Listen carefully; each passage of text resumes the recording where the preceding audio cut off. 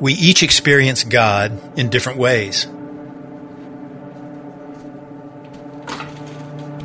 I experience God when I'm with my family, and I experience God when I'm learning something I've never thought about before. I experience God when I'm helping others experience God. And strange as it may seem, I experience God when I'm holding a camera. It took me a while to realize I'm an artist at heart. I like to create, to see something come to be that didn't exist before. I think that's one reason I felt so much joy starting a church, or building a campus, or creating 100 sermon series, or preaching 1,000 messages. And I love watching creativity at its finest, when people change into new people with God's help, becoming someone they have never been before.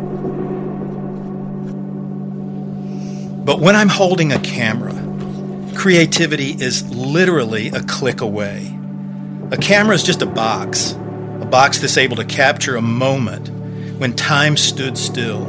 Moments like that are irretrievable, unrepeatable, irreplaceable. How priceless are some of those moments? Over the years, I've taken tens of thousands of photographs, each documenting the experience of life lived. These pictures of life help bring clarity to forgotten moments or experiences now slightly faded in the mind. They say the older you get, the faster life goes. They're right. With blinding speed, weeks turn to months, months to years, years to a lifetime.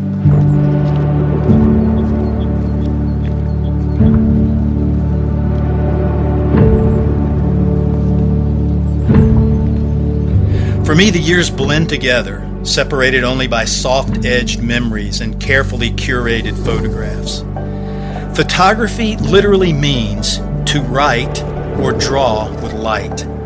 Light is the paint splashed on the canvas of the film or digital sensor. Photography is much more than shutter speeds and f-stops. There is a technical side to learning how to use a camera, but photography is really the art of seeing. It's about texture, shape, line, composition, and it's about light. Photography is about being aware of the unfolding moments right in front of us. It's a heart fine-tuned with expectancy for the gifts that walk into the viewfinder. It's more about receiving photos than taking them. Of course, photography is also a metaphor, an illustration of how we see what's most important in life and how we creatively capture those experiences to grow and change. Just like photography, life is about seeing the light.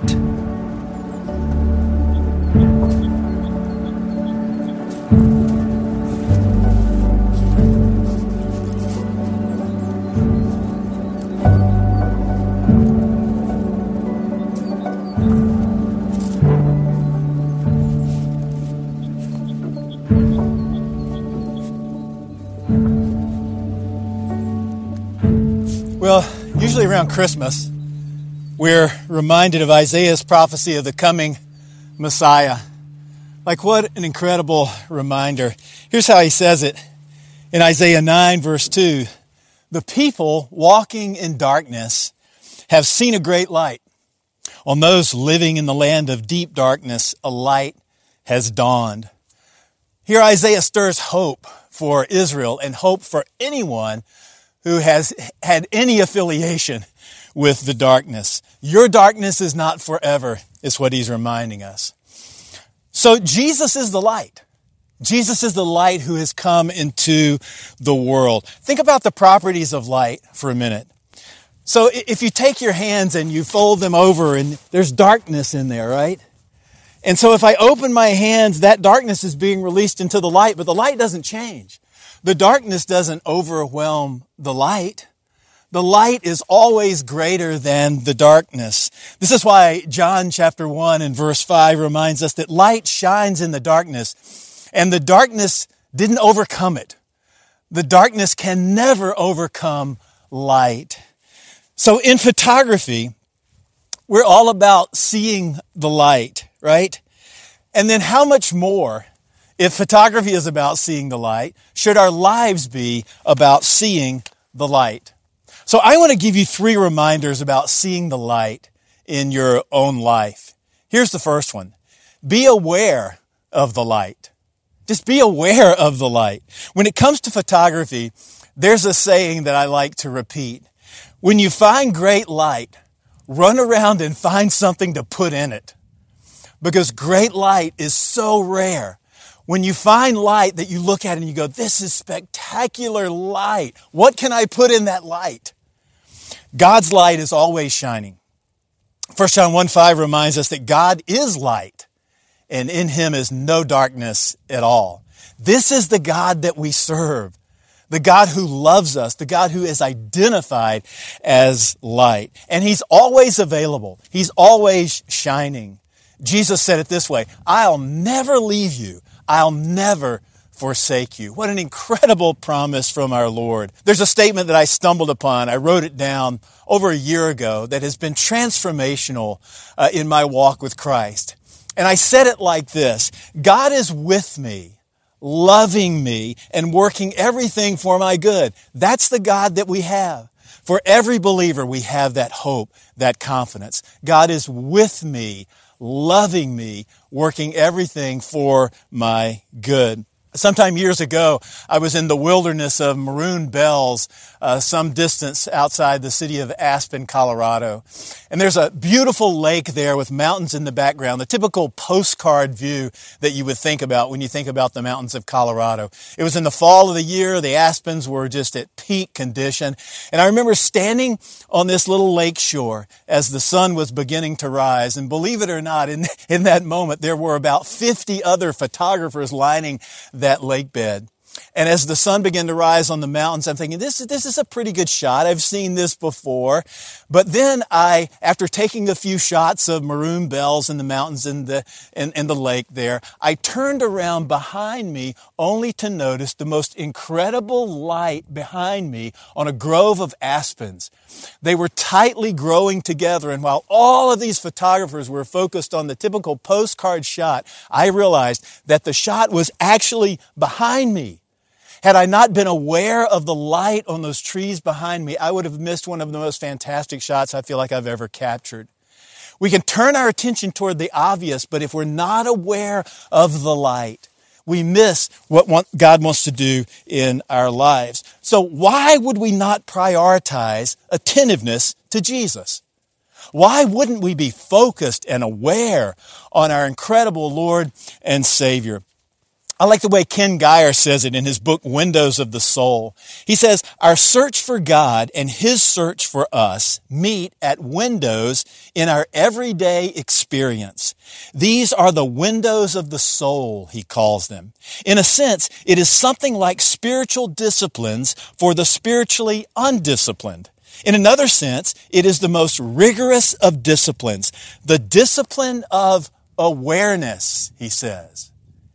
Be aware of the light. Be aware of what God is doing in your life all around you. Now, here's a second reminder about seeing the light in your life. Be open to unexpected light. Be open to unexpected light. Now, Jesus never changes, right? He's the same yesterday, today, and forever, he reminds us. But God absolutely changes the way he works with human beings. So while God never changes, he's never afraid to change the way that he works among us. Think back, for example, in the Bible we read about a man and a woman surrounding a tree in a garden. That's no longer happening. We look at animal sacrifices in the Old Testament. We look at people that are following the law. Those things have changed. God has come on the scene and he's done something different through this incredible thing called grace. In Exodus, Moses was told by God to strike a rock, and out of that rock would flow water. And so Moses did as he was told, and water flowed from the rock. Well, then later, God tells Moses to speak to the rock. What did Moses do? He struck the rock. He was unaware that God was changing the way that he works. While God never changes in his nature, he always is constantly changing the way that he works with us. And we can miss that if we don't expect it. Apparently, God loves to surprise us. He loves to keep us on our toes and keep us humble and moving toward him. One time I was standing at the base of the Teton Mountain Range in northwest Wyoming. What a spectacular place. And I was there just before a sunrise. And as the sun began to creep up behind me and illuminate the Teton Range, about that time, as if on cue, this massive bull elk wandered out of the forest and was there in plain sight. I was there with only one other photographer. He was about 10 yards away from me, and as we were shooting that experience in that incredible light that morning, I realized I was standing next to Tom Mangelson. Tom Mangelson is one of the foremost nature and wildlife photographers in the world. At that time, he had galleries all different places of the world and all over the United States. And so I realized I was standing there taking in that moment with one of the most famous nature photographers. And after that event was over and the elk had wandered back into the forest, I turned and I said to him, "Are you Tom?" And he said, "Yes." "Are you Joe?" Well, he didn't really say that, but I was standing next to this foremost photographer enjoying the incredible light in that moment. God says it this way to remind us to be open to the unexpected. He says in Psalm 115:3, "Our God is in heaven and he does whatever pleases him." Sometimes we think we got God figured out. God is supposed to work in this way. We can count on God to do what he did yesterday the same way he did it. No, we can't. God does what pleases him. He never changes in his nature, but he is constantly changing the way that he works. And we are to be alert to the unexpected, open to unexpected light. Well, here's the final reminder about seeing the light in your life. I would say it like this: be alert to the rhythms of light. Our experience of light changes, doesn't it? I'm standing out here in this beautiful, soft light, the light reflecting off the snow. It's, in photographic terms, it's spectacular lighting, especially for portraits. There's warm light, there's cool light, there's muted light, there's bright light, all kinds of different light. And light changes through different seasons of the year.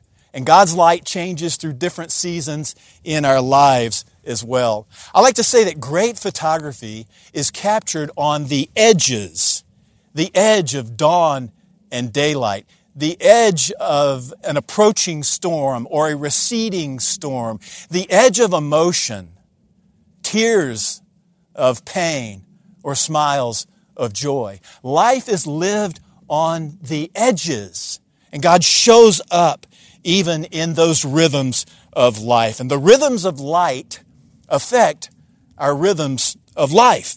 David's son Solomon had it all. You know anything about Solomon? Read the scriptures and you discover that he had everything anyone could ever desire. Most especially he had wisdom, we're told. He was given wisdom because he asked God for it, and God granted him that request. He had 700 wives and 300 concubines, which leads us to question how much he applied the wisdom he was given. Some of the wisdom he gained and learned the hard way, just like you and I do.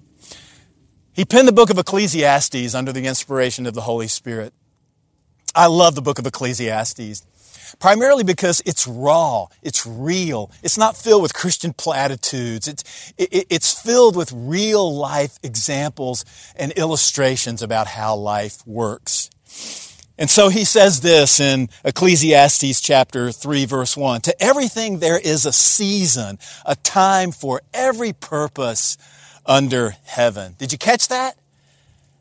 To everything there's a season. There's a time for every purpose under heaven. And he highlights life's opposites: a time for birth and death, a time for planting, a time for harvesting, a time for silence, a time for speaking, or some of those examples in that list.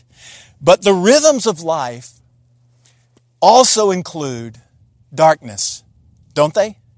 Have you experienced that? Have you felt that? Have you been in the throes of confusion or wondering what God is up to? Maybe even heartache in your life? While there is no darkness in God, He is always present in the darkness. He never leaves us there. He is always available and ready as we call out to Him. If you look in that Ecclesiastes chapter 3 section, we discover a few verses down in verse 11, as Solomon writes, God has made everything beautiful in its time. Also, He has put eternity in their hearts, except that no one can find out the work that God does from beginning to end.